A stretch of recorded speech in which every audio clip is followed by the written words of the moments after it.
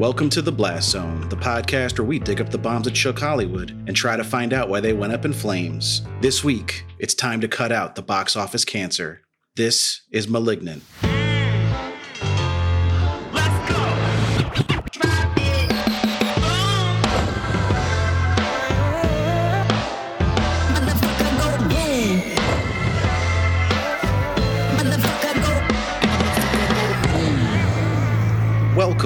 Welcome to The Blast Zone. Welcome to The Blast Zone. We are not a podcast about bad movies. We are a podcast about movies that did badly. That's right. I am John Drake, in-house film critic of my Letterboxd account. And I'm Ian Dukes. I'm a person with thoughts and feelings, and some of them are about movies. Movies like Malignant, which we're talking about today. Very exciting. Had this one in our sights since it was released pretty much. Is this the first movie we're covering that was released while we were already a podcast? Oh, this might be. That's a special achievement. That's pretty cool, right? And we're not doing it alone. We had to call in for some backup. You know her and remember her from our fantastic episode about a terrible movie. That's my boy. From almost a year ago now. Oh my gosh. That's how long it's been. But it is our friend, your friend, Twitter personality, Hayley. Welcome back, Hayley. How are you doing? Hi, I'm great. I'm so excited to be here. I think I've been the one bothering you to do this episode since the movie was released. You absolutely jumped at the opportunity for Malignant. It was inspiring. It made us break our rule of saving horror movies for October because we didn't want to wait that long. We wanted to get you in here while this movie's on everybody's minds and see what we come up with. But before we get into that, how's everyone doing? Ian, how are you this week? I don't want to bring things down. We're off to a rollicking start here, but I feel kind of like a fine hamburger meat in that my spirit has been ground into mush, but at the same time, I'm still able to maintain a high fat content. Well, hopefully we can get you in a hot pan and at least get some Maillard effect out of you. Put a good sear on me, please. You managed to have just the most creative ways to say you feel bad every week. It's really impressive. How about you, Hayley? What's going on?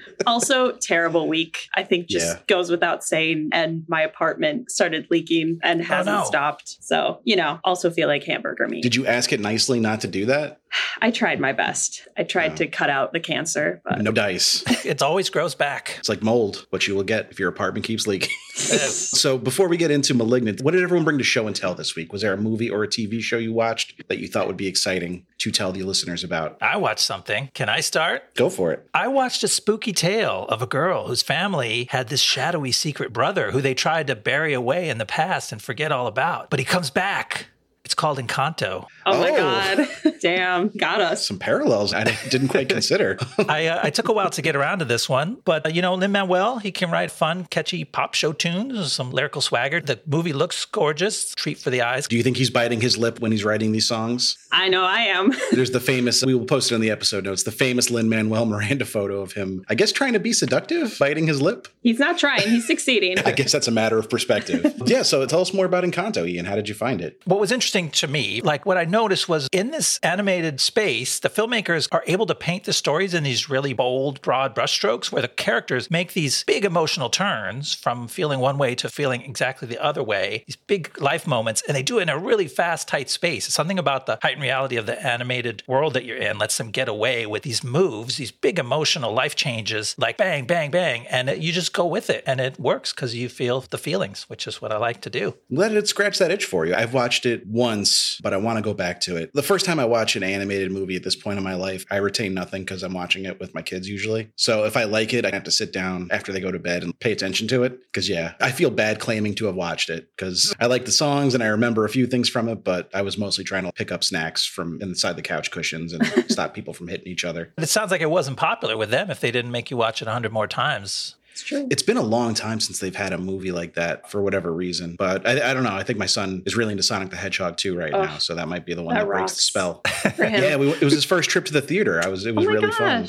That's Me and wonderful. Yeah, it was a great time. You got to indoctrinate them young with Sonic. Absolutely. Yes. I remember the cartoon. I've been trying to find it somewhere. I used to love that cartoon, but no luck so far. Hayley, I understand we have a thematically tied two movies to bring. So why don't you start because yours is older? Yes. I watched Matchstick Men this past week. That was my movie. I knew nothing about it. And going into it, I was like, okay, classic con movie from the 2000s. Like what could go wrong and everything. But it was still really good. If you're looking for a good Nick Cage movie, go no further. Almost forgotten nowadays. It doesn't come up often, even when you're discussing like Ridley Scott's filmography. Because I feel like there was a lot of that going around this year since he had The Last Duel and House of Gucci come out so close together. There was a lot of like podcasts doing retrospectives perspectives on his movies. And it's not one of the ones that comes up that often, but I really like it. And it is not at all what you expect by the end, which is all I want to say about it right now. Yes, the ending made me feel every kind of emotion possible, which I think is hard to do. Yeah, it sounds like a movie Ian would like. I know. I'm putting that right on the top of my short list. So that ties into the movie I saw. Listeners who stayed till the end of our solo episode will know that I had plans to go to the theater and check out The Unbearable Weight of Massive Talent. And guess what? I did. Ooh. And it rules. I think I gave it a 3.5 on Letterboxd because it's not the best movie of all time, but it's solid. It's funny. Pedro Pascal showing a lot of comedy chops in this movie that I did not expect him to have. We guess we saw a little bit of it in Wonder Woman 1984. But the rest of the movie was pretty bad. So it's hard to retain that much from it. But really, really fun movie. There's some interesting flourishes I don't want to spoil for listeners that haven't had a chance to see it. But there's, let's say, some characters from Nick Cage's past that make cameo appearances in interesting ways. Ooh. And I think it has a short theatrical window and it'll be on streaming sooner than, in the old days when it was 90 days or whatever. So keep your eyes peeled if you don't have a chance to go see it in the theater. It's definitely worth watching at home. And yeah, 2 Nick Cage movies in one week. That's the way it should be. So Malignant. Ian, I know you had almost no familiarity with this movie, right? You just knew it was a scary movie that had come out. Yeah, I have trouble with scary movies. I have that fascination and deep-seated fear at the same time where I'm like, oh man, it's the new movie and everyone's talking about it and I can't possibly see it because it sounds too awful and scary. And so I got into that little mind trap with this and I was like, oh, I'm tempted to see what it is. And I think I turned it on and I watched 2 minutes of it and I'm like, oh, no, we're not doing that. It wasn't the right time. And I'm shocked that the first 2 minutes of this movie turned you off because they are hilarious. Yeah, that would just draw me in more. Once you know, the whole movie is hilarious once you know, but when you don't know, if you're actually fearful, like it can still fuck with you. And it did. There was a lot of screaming and people being flung around and red lights and blood. And that was enough. Sure, I was okay, that's true. All right, let's bail. We'll come back to this someday. Then I was forced to. Little did you know. Hayley rang us up and turned the screws. And I'm like, oh, okay, I'm doing it. And I made it through. I'm happy to report I survived it. Proud of you. What would this podcast be if you didn't? You write the synopsis. So it'd be a really interesting memorial podcast of the movie that killed Ian. Yeah, the third act, and some stuff happens. Now, Hayley, when did you first see Malignant? Was it, you didn't go to theaters to see it, did you? Actually, I did. That wasn't the first time I saw it. I saw it the first day it dropped on HBO. And then because I was so awestruck by it, I went and saw it in theaters. I forced one of my friends to come see it with me because I just knew it would be that much better in theaters. And I was right. Oh, yeah. I bet this was a fun one to see in theaters. And that's so cool because of the way this movie was released. You got to have that kind of reverse experience. Mm-hmm. It was released on HBO Max and in theaters simultaneously. For those listeners who did not know, I'll get into that more when we do the monologue, but that's pretty cool. Were you waiting for this movie to drop to watch it the day it came out? Are you a James Wan super fan or what was it?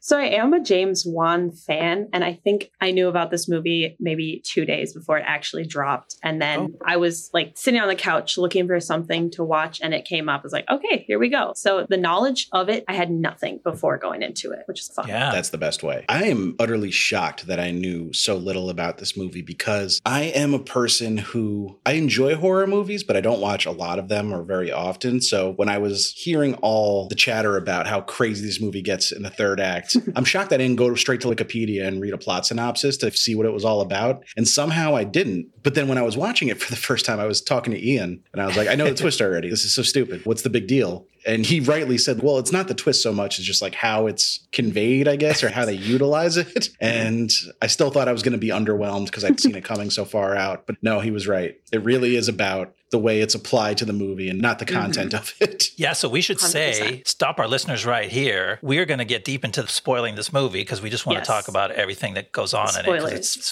fucking bonkers and fun. But this is like one of the newest movies we've ever done. We've done bonus episodes on brand new movies like the day they came out, but this is the newest movie we've covered as a core episode of the pod. So feel free to go watch it and come back when you're done and listen if you don't want anything spoiled. Good call out, Ian. Yeah, we usually about don't to get have into to, it. Yeah, when we're doing the Shawshank Redemption, we don't go, guys, spoiler alert, maybe you should see this movie. But like this time, maybe you should. Big Trouble in Little China, this 36-year-old movie.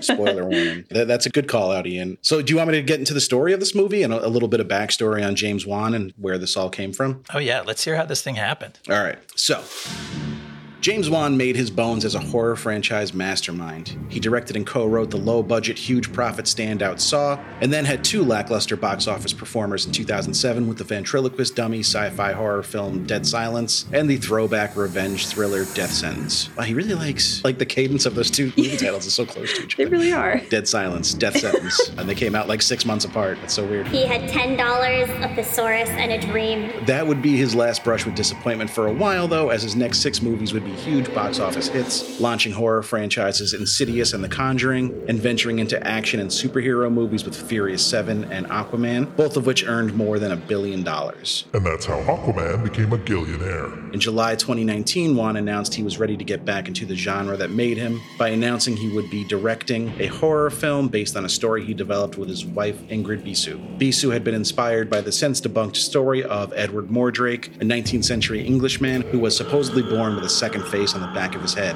Stories told that the face could whisper, laugh, and cry. Mordrake begged doctors to remove the face, but none would risk it, and he committed suicide at the age of 23 due to being driven mad by the face whispering horrible things to him. Dude, you fucking suck, dude. While the story was eventually revealed to be a fictional tale invented by poet Charles Hildreth, it still made for a good concept for a horror movie. Akilah Cooper and J.T. Petty would flesh the story out into a screenplay, and in August of 2019, Annabelle Wallis, George Young, and Jake Abel were cast. Wan revealed the name of the film to be Malignant and stated it would be heavily influenced by the Italian horror genre giallo, with production beginning on September 24th, 2019 in Los Angeles and Seattle. Filming wrapped on December 8th, 2019, but release of the movie was delayed. I can't remember why. Was something going on in 2020? That was a COVID joke.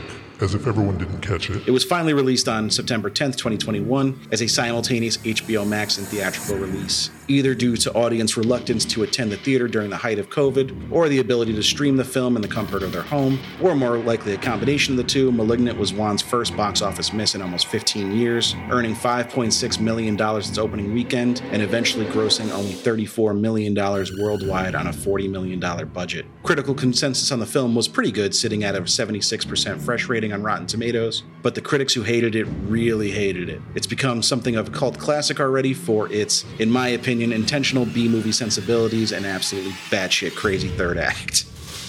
I strongly urge everyone to go to Rotten Tomatoes and just look at some of the negative reviews because, like I said, the people that were anti-Malignant were very opposed to this movie on every level, it seemed like. RogerEbert.com's critic has a very good, interesting negative review that I don't necessarily agree with, but, bad movie reviews are fun to read sometimes. There's a lot to hate in this movie if you are so inclined. It throws a lot of stuff at you, a lot of different stuff. I kind of like it. Let me start there. I like this movie, but I think it's kind of a mess. It's James Wan's steamer trunk full of shit he likes, and he just poured it all out on our heads. And I don't know if that's something you do with an old steamer trunk, but that's what he does. You have to be really strong. Steamer trunks are large and heavy. You'd have to have a wide wingspan to just grab it on both ends and But yeah, he might have super strength that's unexplained, just as with the killer in this movie. And so no explanation given whatsoever. Incredible segue. The supernatural abilities of Gabriel. That was my final question on the synopsis, because when I got to the end, I was like, really? They're not going to explain anything about why he is this way? I'll buy everything else. I'll go along for the ride, but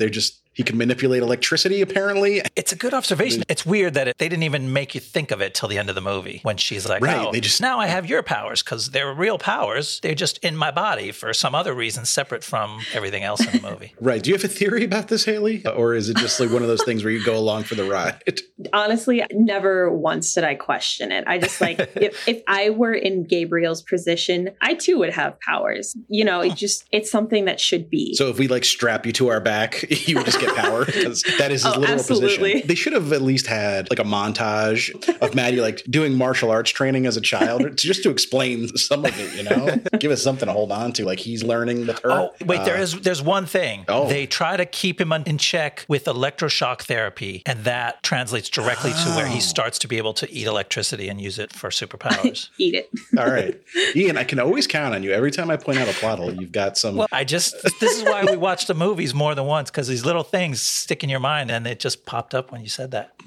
This isn't a movie that you're diligently sitting and watching. What's the symbolism of that? It's more just a popcorn ride, but a fun one. Like you said, I like this movie. It took me 2 times to like it. The first time I was watching it, you know what? Actually, this would probably be a better discussion when we get to the end of the first act. Do you want to walk us through the first act of the movie, Ian? All right, here we go. Back in 1993, at a creepy research hospital, a mysterious child with supernatural powers goes on a rampage, killing several of the staff before Dr. Florence Weaver intervenes with a surgical solution. Now, in the present day, a pregnant woman named Madison is assaulted by her abusive husband, who slams the back of her head into a wall. Later that night, while Maddie sleeps, a shadowy figure stalks and kills the husband and assaults Maddie too. Detectives Kakoa Shaw and Regina Moss start investigating the case. But after coming home from the hospital, Maddie continues to be haunted by the dark presence. Kakoa Shaw sounds like an intersection in like Chicago, at the corner of Kakoa and I Shaw. live on that, actually. That's Hayley Street. Yeah, so I was going to make a note about the kind of B-movie style acting that goes on, but I thought it would be better in context because the hospital scene is where you get the first inklings. My initial thought was like, wow, this is some bad acting. And then as the movie goes on, I was like, wait, I think this is on purpose. When I watched it through the second time, I was like, okay, I get it now. But yeah, the first time it's a little jarring because the way this movie was marketed and everything, it had all the trappings of a prestige horror movie. And James Wan is not a guy who makes ironic horror. Like, I guess you could say Dead Silence is kind of funny at points, but you know, The Conjuring and Insidious are very buttoned up horror. They have that whole Catholic horror movie thing going on. There's not a lot of gore. They're not silly in any way. There's almost no humor in them. So I guess maybe it wasn't what I was expecting. It took me a little bit to get on pace with the movie's rhythm. Did you guys find that as well?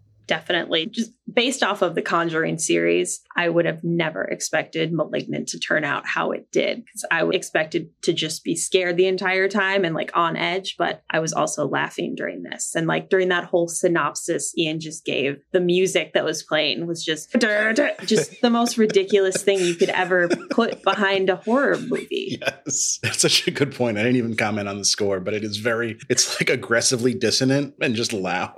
Yeah, I think there's a good point there that it's interesting. So I didn't have the Wan background. I stayed away from all the Conjuring and Insidious stuff. And so my misperception going in was just based on, was this part of that elevated horror trend that everyone is so into these days? And it's got this elegant typeface in the title and this clean poster image. And no, don't go in with that. If you think it's elevated, you're going to be mad at this movie because it is the opposite of elevated. It is, what is the opposite of elevated? Lowered?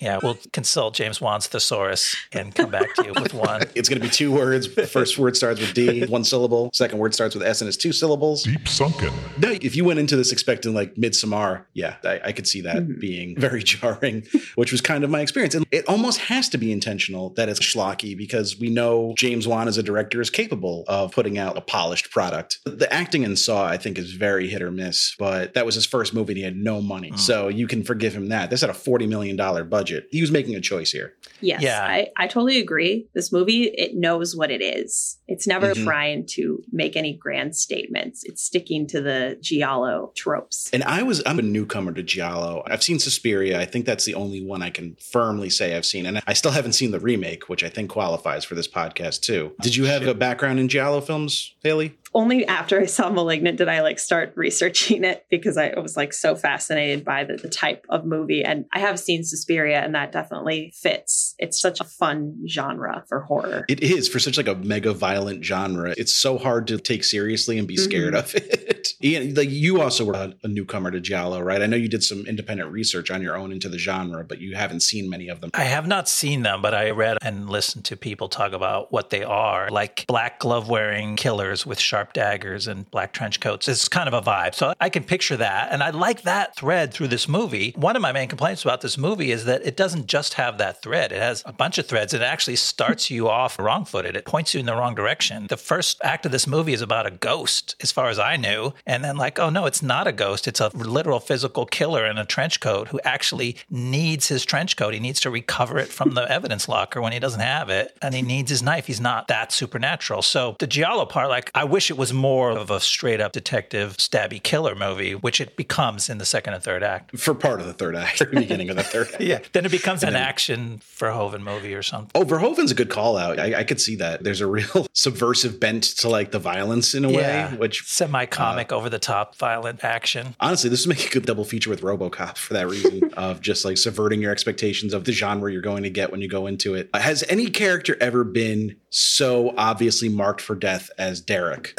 the terrible husband of Maddie. Like the second he's on screen, you're like, oh yeah, this guy's getting murdered immediately. This guy's dead. Just the absolute worst husband anyone's ever met. But that's a trick horror movies play. The first few victims are always at least people you won't miss when they're gone to kind of set the mood. But you're actively rooting against this guy. So that's an interesting way to start off. You know, there's a whole killer rampage. I didn't get it till the second watch. The main plot point of the detective story is they think Maddie's the killer, right? So it goes through great lengths to establish, well, Maddie certainly has reason to fucking kill this dude, and maybe she killed these other people. But like, it didn't really register that because the killer was such an obvious supernatural entity coming from somewhere else in that first scene. I got misdirected from the main thing of the plot. Did you guys have the same thing where you realize it's trying to make you question, is Maddie herself doing this in a real way? Which of course she's being puppeted. And that's spoiler alert. But well, my immediate conclusion was that she's committing these murders in a fugue state and coming to and having no memory of it. That's what I texted you like 10 minutes into the movie. Okay. So I'm the dumb one here, but I was just like, no, there's a guy outside the window. He's standing under the streetlight. It's not her. She's looking at him. Yeah, so it's a little bit of a easily misdirect. duped. Okay. No, it's me. Sorry, James Wan. You've admitted, though, you're not a horror movie aficionado. So I'd say it's a trope at this point. It's been used often enough. Yeah, that makes sense. But there's also like an interesting thread throughout the movie that maybe like most of the people Gabriel kills, I wouldn't say they deserved it, but he's not just killing randos for no reason. And you started with Derek. This guy definitely has it coming. He's abusive verbally and physically and emotionally, and then gets into going after the people associated with the way he was suppressed, I guess is the best way to say, medically throughout the years. It's almost like a vigilante. Like you could film it from the perspective of a vigilante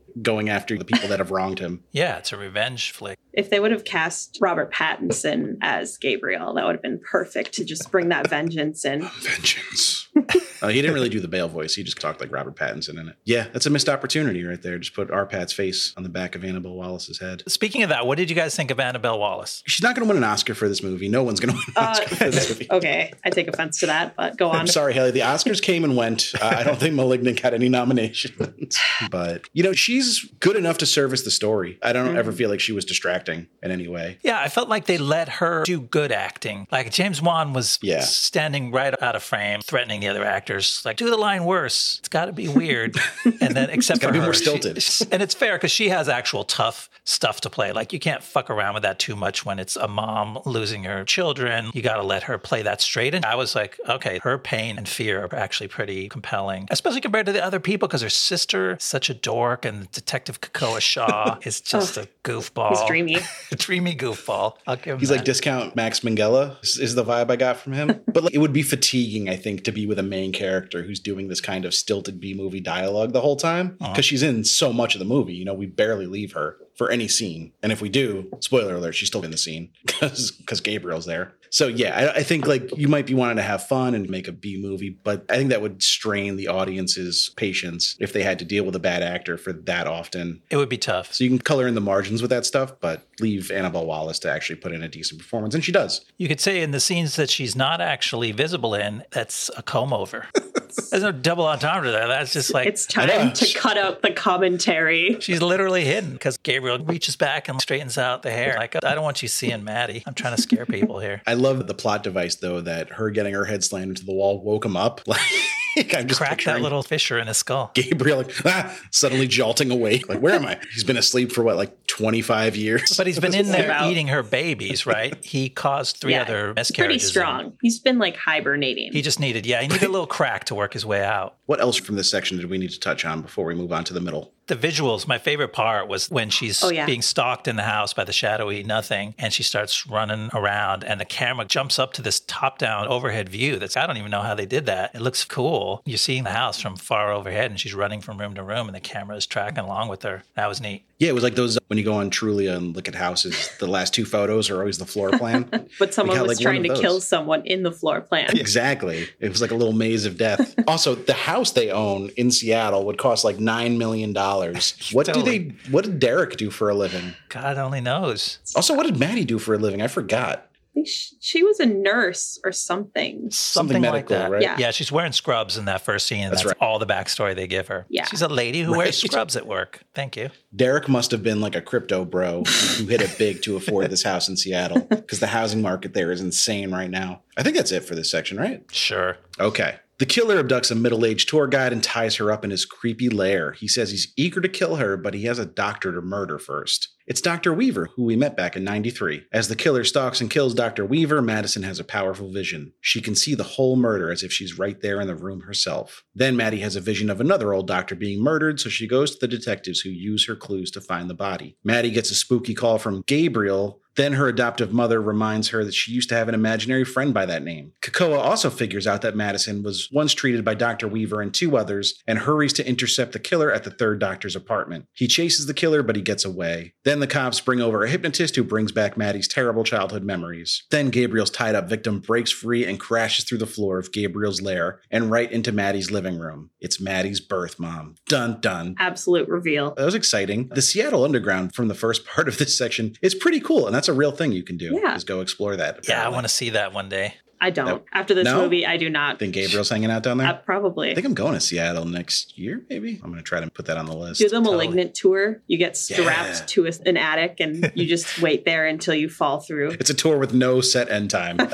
You pay your money and it takes as long as it takes. I did find it weird, though, the Silver Cup apartments that keep coming up in this movie. Mm-hmm. The sign on top is clearly from Silver Cup Studios in Queens, which was right by my old apartment. Oh, wow. But that has nothing to do with Seattle. I don't know why they did that. The building in Seattle has no sign on it. It's just an apartment. Oh. But it visually, the Silver Cup sign matches. Yeah, they took the sign from the studio and basically digitally imposed it on the apartment building. Maybe Juan had filmed a movie there or something and he wanted to do an homage. I don't know. Or some Giallo films have been filmed there maybe. But I thought that was interesting because I was like, that looks like Silver Cup Studios in Long Island City in Queens, but it's not. It's in Seattle. Juan just stuffed this movie full of so many things. That's right? My complaint with him is like, he just put everything in there that he ever thought of and liked. And it's a little too much for me. That's your complaint, but that's what's the opposite of a complaint? My praise for it. Okay. Just throw it all in there, man. It's like a little collage of horror. Right. You get to sample a little bit of everything. It's like a horror charcuterie board. Yeah. Like a little Whitman sampler. Yeah. Every chocolate is full of blood. It's like the fucking Bellagio buffet, you guys. There's a lot of stuff in this movie. You stuff yourself on all the things. You got to take a little bit on your plate. But see, the Bellagio buffet is good, Ian. You're giving examples that only reinforce our point.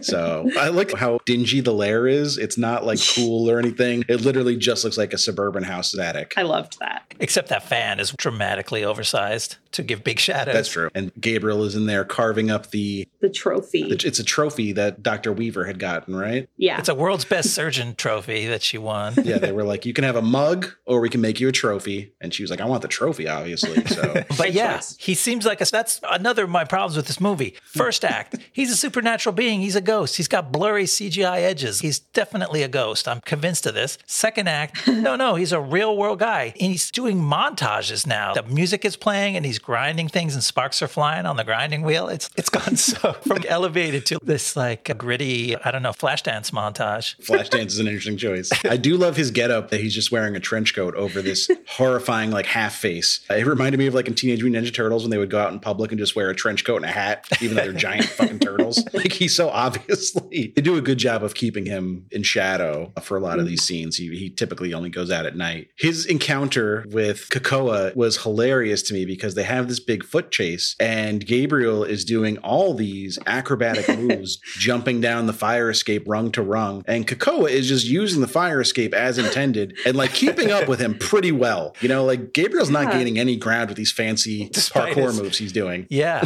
Like Zoe Kravitz did those exact same moves in The Batman when she leaves her apartment. They're both wearing leather. Yeah. It's a whole thing. It's the big thing this year in movies. Ankle length leather duster that he has. Gabriel's iconic. I'm sorry. At least in the first 2 acts, iconic. That chase scene you were just talking about was so well done. They somehow find themselves in the weirdest underground storage place. There's like a carriage there, right? Yes. The most it's crazy like an shit. old-timey car. He just pushes it at him. It's like a hilarious way to kill somebody, or try to anyway. Just push an old car at them. I love that. But see, like that's where I started to really have fun with the movie. Because like now it's an action cop chase movie and Kakoa goes nuts. Like you said, he's charging down the thing. He's diving through little holes. Like Gabriel is like kicking holes in brick walls and then crawling through them in his backwards, upside down way, which is really fun to watch. And then Kakoa Shaw is no slouch. He's just diving through those same holes right after Gabriel and keeps up with him until the very end when Gabriel scales a sheer wall and disappears through the ceiling. But it's pretty fun. Kakoa Shaw always gets his man, except this one time is what they say about him downtown.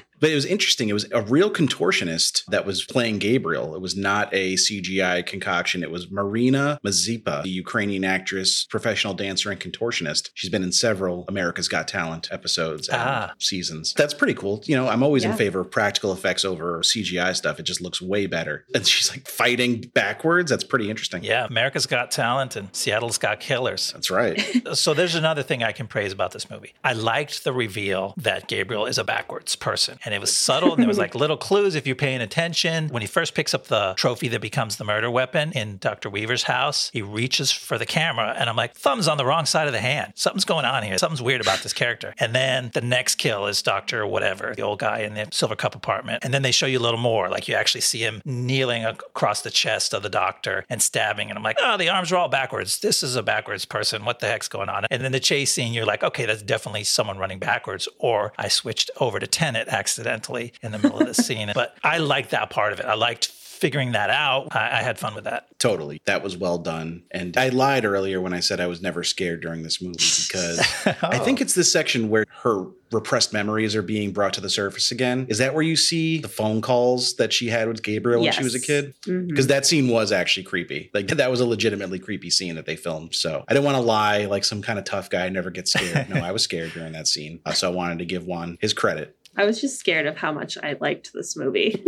That's cool. I picture Hayley terrified. Oh my God, I love this too much. And Ian was scared the entire time. Yeah, we had the full range. I was pretty scared, man. I watched this. I'm like turning the volume nearly off. I'm walking across the room and watching the movie from a steep angle. I got all the tricks to try to diffuse the intensity. I'm sorry. I did not realize this. Like you were so paralyzed by horror films. October must have been a nightmare for you. It's just a thing. I use those techniques as needed. And then I get back to business and I watch it. The thing is, it's all about the suspense. That's what kills me. Once something horrible comes on screen, I'm like, all right. And then I press my face into the screen and watch all the gory action. It's never as bad as you think it's going to be. It's never bad. It's good. It's fun. But it's just I can't take the tension. Except in the third act of this movie when they reveal it is worse than you thought it was going to be. Man, was there anything else from this section? I had one thing to add, just I guess in both of these acts, but Maddie's house again, when they're doing the mind reading? Oh, the hypnosis. Hypnotic regression. Her living room, she has 20-foot ceilings. I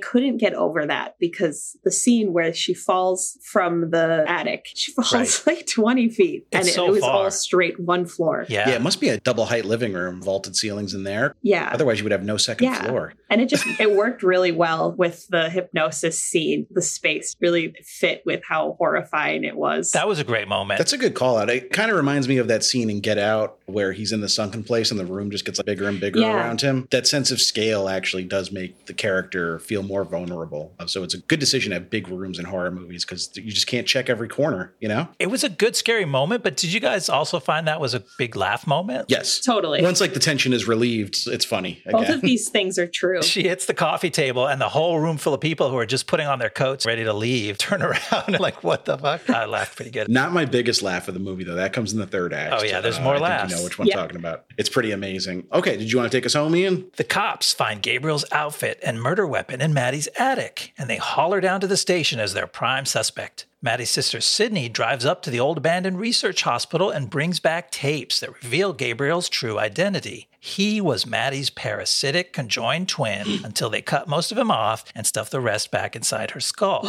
Meanwhile, in the women's holding cell, Maddie is attacked by a bunch of criminals until she transforms into Gabriel and kills them all. Then Gabriel breaks out and kills most of the cops in the station. Gabriel then goes to his birth mother's hospital room where he confronts his mom and Sydney face to face. But an angry Maddie saves the day by confronting Gabriel from inside their head, taking control of his visions and his superpowers and locking him safely away inside the prison of her mind. That last scene is so amazingly goofy. I love it. Okay, so the big thing we need to talk about is the videotape reveal that kicks this act into high gear. Were you guys shocked? Obviously, right? It's a pretty shocking moment. I did not see it coming. You didn't. Now, John, you said you figured out the twist early on, but did you know this I did was not think it was like Okay. a physical manifestation. I thought it was just a split personality type thing going on. same. And that she had been Gabriel when she was having like an episode and then reverts back to Maddie when she's feeling calm. I did not expect it to be two distinct people sharing one body. I think because of the backwards person, maybe I didn't see exactly how it was going to play out, but I felt like I knew more of it. I'm not saying I'd figured out earlier because I wrote down it was an hour and 11 minutes when I figured out the twist was coming. And it was just in time for me to get the joke of the corniest line where she goes, Gabriel was a lost memory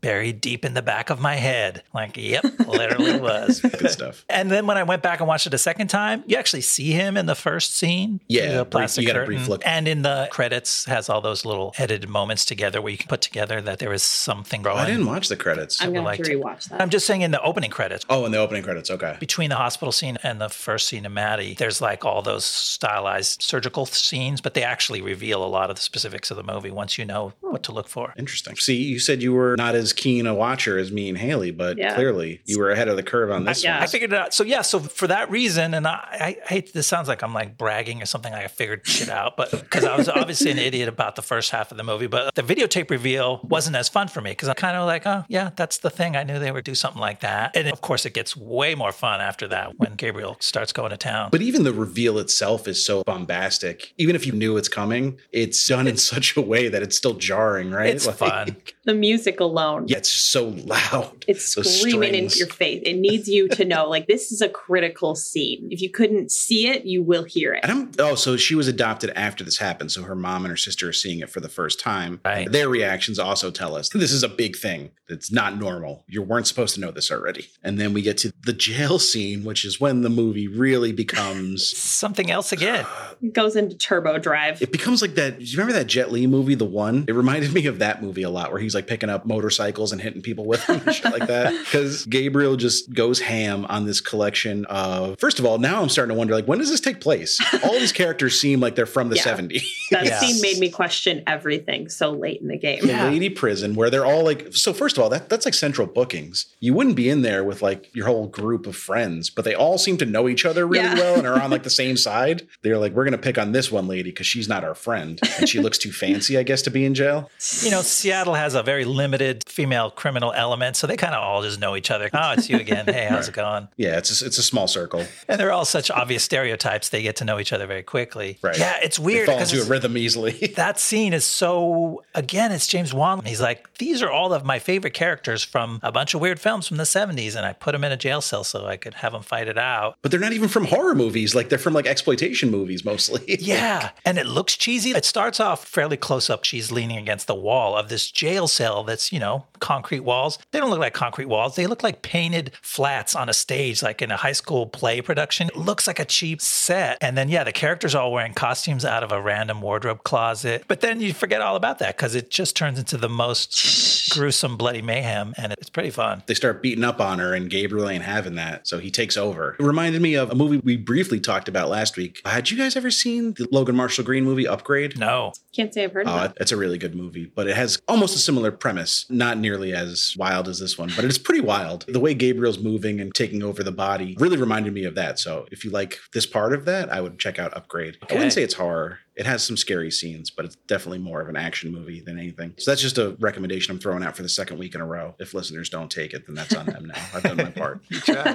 So this is what everyone is talking about when they say the end of this movie goes absolutely insane. Everything from the hospital video to the police station pretty much is just a gnarly. I am almost wondering how this got an R rating and not like an NC-17. Just crazy violent, not scary in the least, because it's literally just one after another. Stock characters lining up to get beat. But of course, our two main cops, Kakoa and Moss, right? Kakoa and Moss, they don't get killed in this scene, luckily. They just get a chair hilariously chucked at them while they're laying down, like beating up. I drew a chair when I was watching this because I wanted to make a note about it. I thought it'd be easier. That's very artistic of you. I like that. What an incredible scene. The use of the chair like twice, just when you thought that they couldn't throw a chair enough. they do it again. That had to be put in for comedy, right? Absolutely. There's no way you don't understand how funny that scene is when you're making this. No. Right. That's a laugh out loud moment for me in a movie that, absolutely, you don't laugh out loud. Even when you're like, this is kind of funny. You're not laughing at the screen too much, but that moment I had to. It's funny how much that scene works and makes you laugh because there's actually no reason to be on Gabriel's side. It's different when you have movies with killers or Terminators or whatever, and then they get to kick ass in a scene and you go, this is cool, but I get it. They needed to get their revenge. But you're like, oh, this is just fun because this truly evil being is just killing a bunch of people in the most gruesome way. It couldn't kill our two hero cops, but it does spank them with that chair just hilariously. Man, yeah, it almost harkens back to the idea. Like, obviously, Gabriel kills a lot of cops in the scene, but there is like a little thread of anti-hero in him, and they keep talking about him that he's the worst, he's the devil, he's the most evil being in the world. But in the grand scheme of things, he only really goes after people that have personally harmed him. Yeah. So yeah, like this whole scene is kind of getting me on Gabriel's team like a little bit.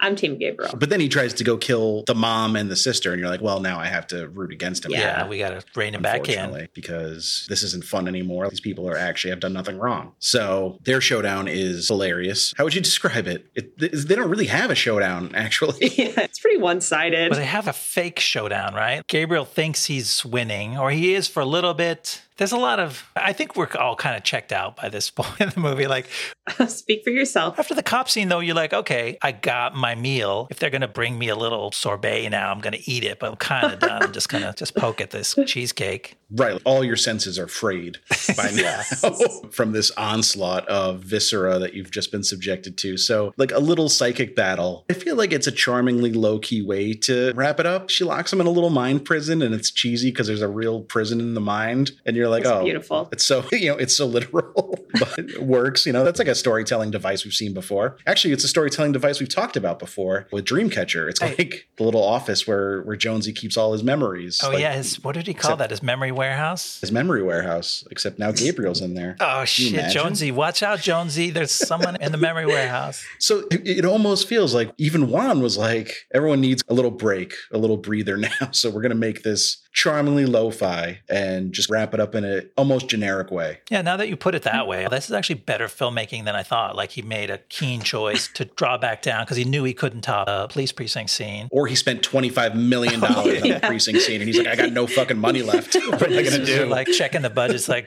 James, I'm so sorry. You need a black set. We can get you one set of jail bars and that's it. That's all you got, buddy. They're really tall again. They're really tall, but not very wide. If they zoom out, Gabriel can just walk around them very easily because he spent all his budget on blood and bone CGI. Carriages.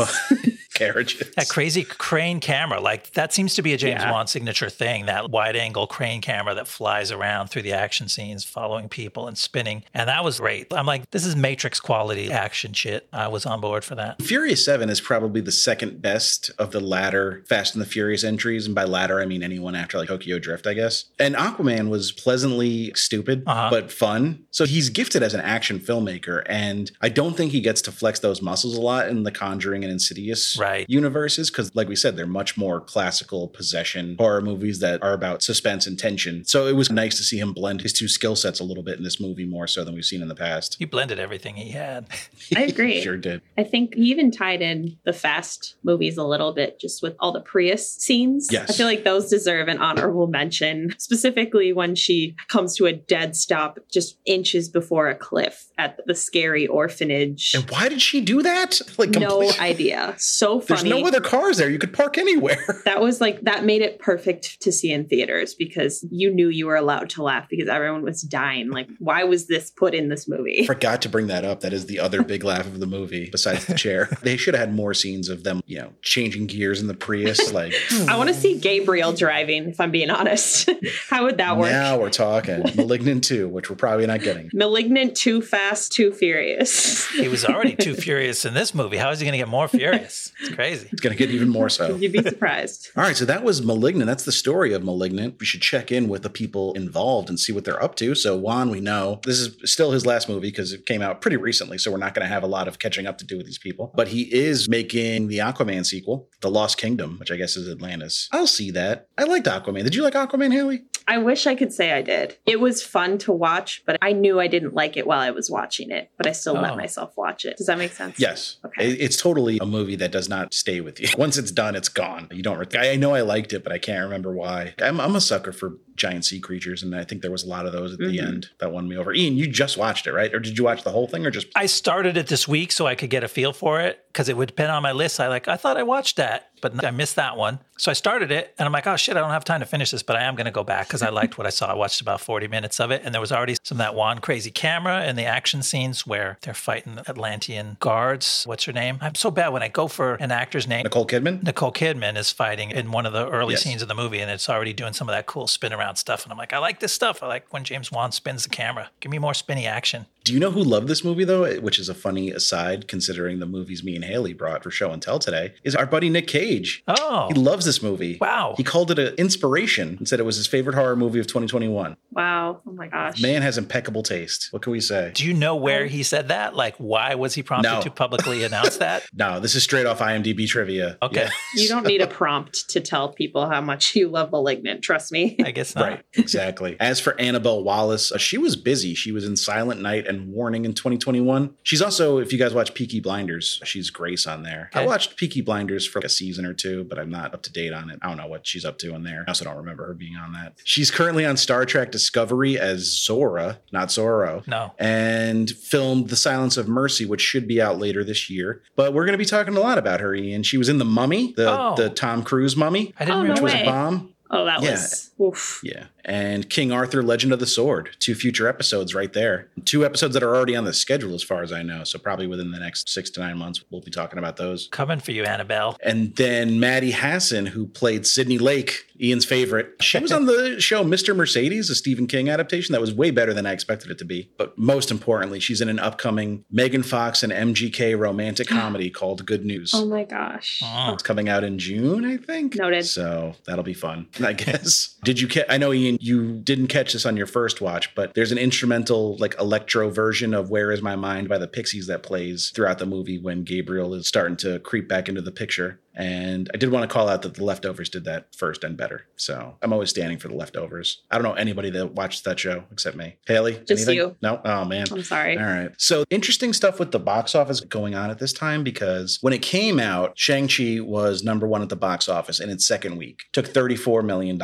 Free Guy was in second place with 5.6. The Free Guy was pretty much on its last legs. It was in its 5th week at that point. So Malignant took third with 5.4 million. Candyman was in its 3rd week and was pretty close behind with 4.7 million. Don't Breathe 2 was in 7th place with 1.1 million. So there was a lot of competition for horror movie goers there. If you consider Don't Breathe 2 horror, it's kind of horror, kind of thriller, kind of like this movie. It's a bit of a revenge thriller. The only other movie that had really come out that week was The Card Counter, which barely cracked $1 million, but it was only in 500 theaters. The Card Counter is pretty good, though. The next week, Malignant dropped to 5th place with 2.7 million, and Candyman leapfrogged it with 3.5. So while this movie was falling behind, Candyman had legs. I haven't seen the new Candyman yet. Did either of you guys watch it? I haven't. Does he have legs or does he have bees for legs? He's got legs. They're just covered in bees. I'm just guessing here based on trailers. I mean, I saw the old one, and I remember there were a lot of bees, and I'm sure there were in this one too. But I'm also certain he has legs at all times. I think maybe this movie took viewers for a bit of a ride, and there wasn't a lot of good word of mouth because, like we said, it was not what you were expecting. In my opinion, it ended up being better than what I expected. But I could see you feeling like the rug was pulled out from under if you went in expecting a prestige horror movie. Yeah, I think depending on how they advertised it. I did not hear a lot of press about this movie truly before it until the day it was released. If I would have known that there was a James Wan horror movie coming out in theaters, I probably would have gone, but it wasn't there. That's a missed opportunity if they're not even reaching like the big fans. So we all know movie-going audiences are idiots and like just about everything, right? So any cinema score rating lower than like a B+ pretty much is like a universally hated movie by audiences. Okay. And Malignant got a C. Wow. So people came out of this movie pissed off and probably told people not to go see it, which explains why Candyman was picking up steam and Malignant was losing it. But I don't think Candyman got great reviews either. I think maybe it was an audience pleaser because it was a little more, what's the word I'm looking for? It's a little more conventional. It's a conventional horror movie. It tells a pretty linear story and you kind of know what to expect. Whereas Malignant, like we've gone on about, is a bit of a wild ride and flip-flops between genres and tones tone quite a bit, so probably gave some audiences whiplash. Probably some Conjuring fans left the theater a little confused.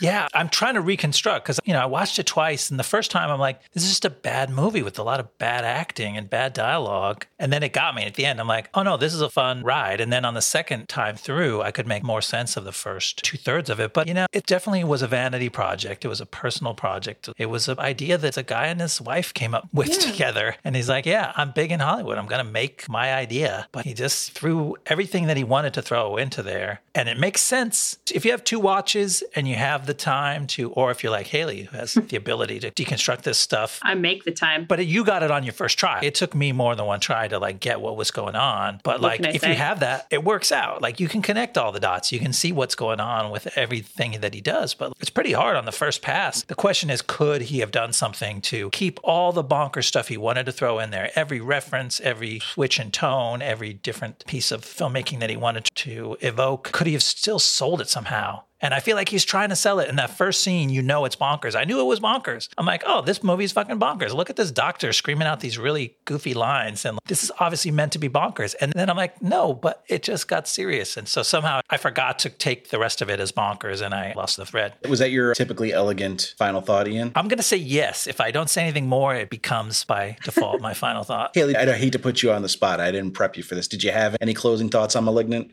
First of all, hearing Ian's experience through this movie has been beautiful.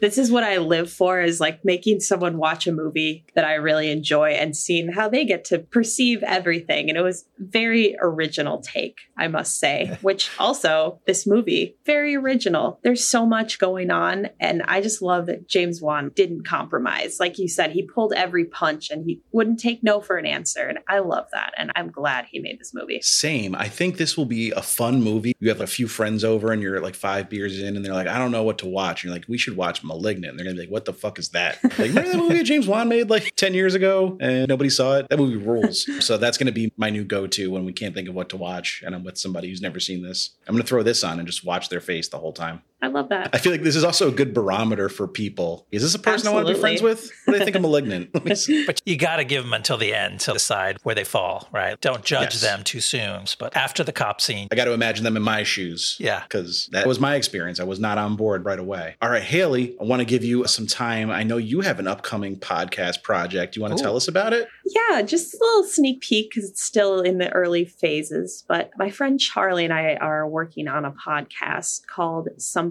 Fishy. Unfortunately, it doesn't really have anything to do with movies. I could probably tie it in somehow, but we're looking at fringe communities and since the start of the pandemic and the rise of QAnon and seeing how everything intersects and looking at different belief systems on the outskirts of society. That sounds awesome. Yeah. Thank you. I'm a sucker for, don't even ask how many documentaries about cults and QAnon and all that stuff I've dove into. So I will definitely check it out. Yeah, it's a rabbit hole that you can't help but dive down. I'll find out what's down there. Yes. So I'm looking forward to that. Keep your eyes peeled on Hayley's Twitter. I'm sure she'll post about it when the time comes. At 2Saddington. That's me. Make sure to throw her a follow. She's very funny. And watch Paddington 2. That's all I ask. If you're listening to this in the future, watch Paddington 3. Probably, unless it's bad. Can you imagine if they made it bad? My entire life would just, there's no point. I'm sorry. You'd have to rethink a lot about your personality. Yeah, I'd have to reckon with a lot.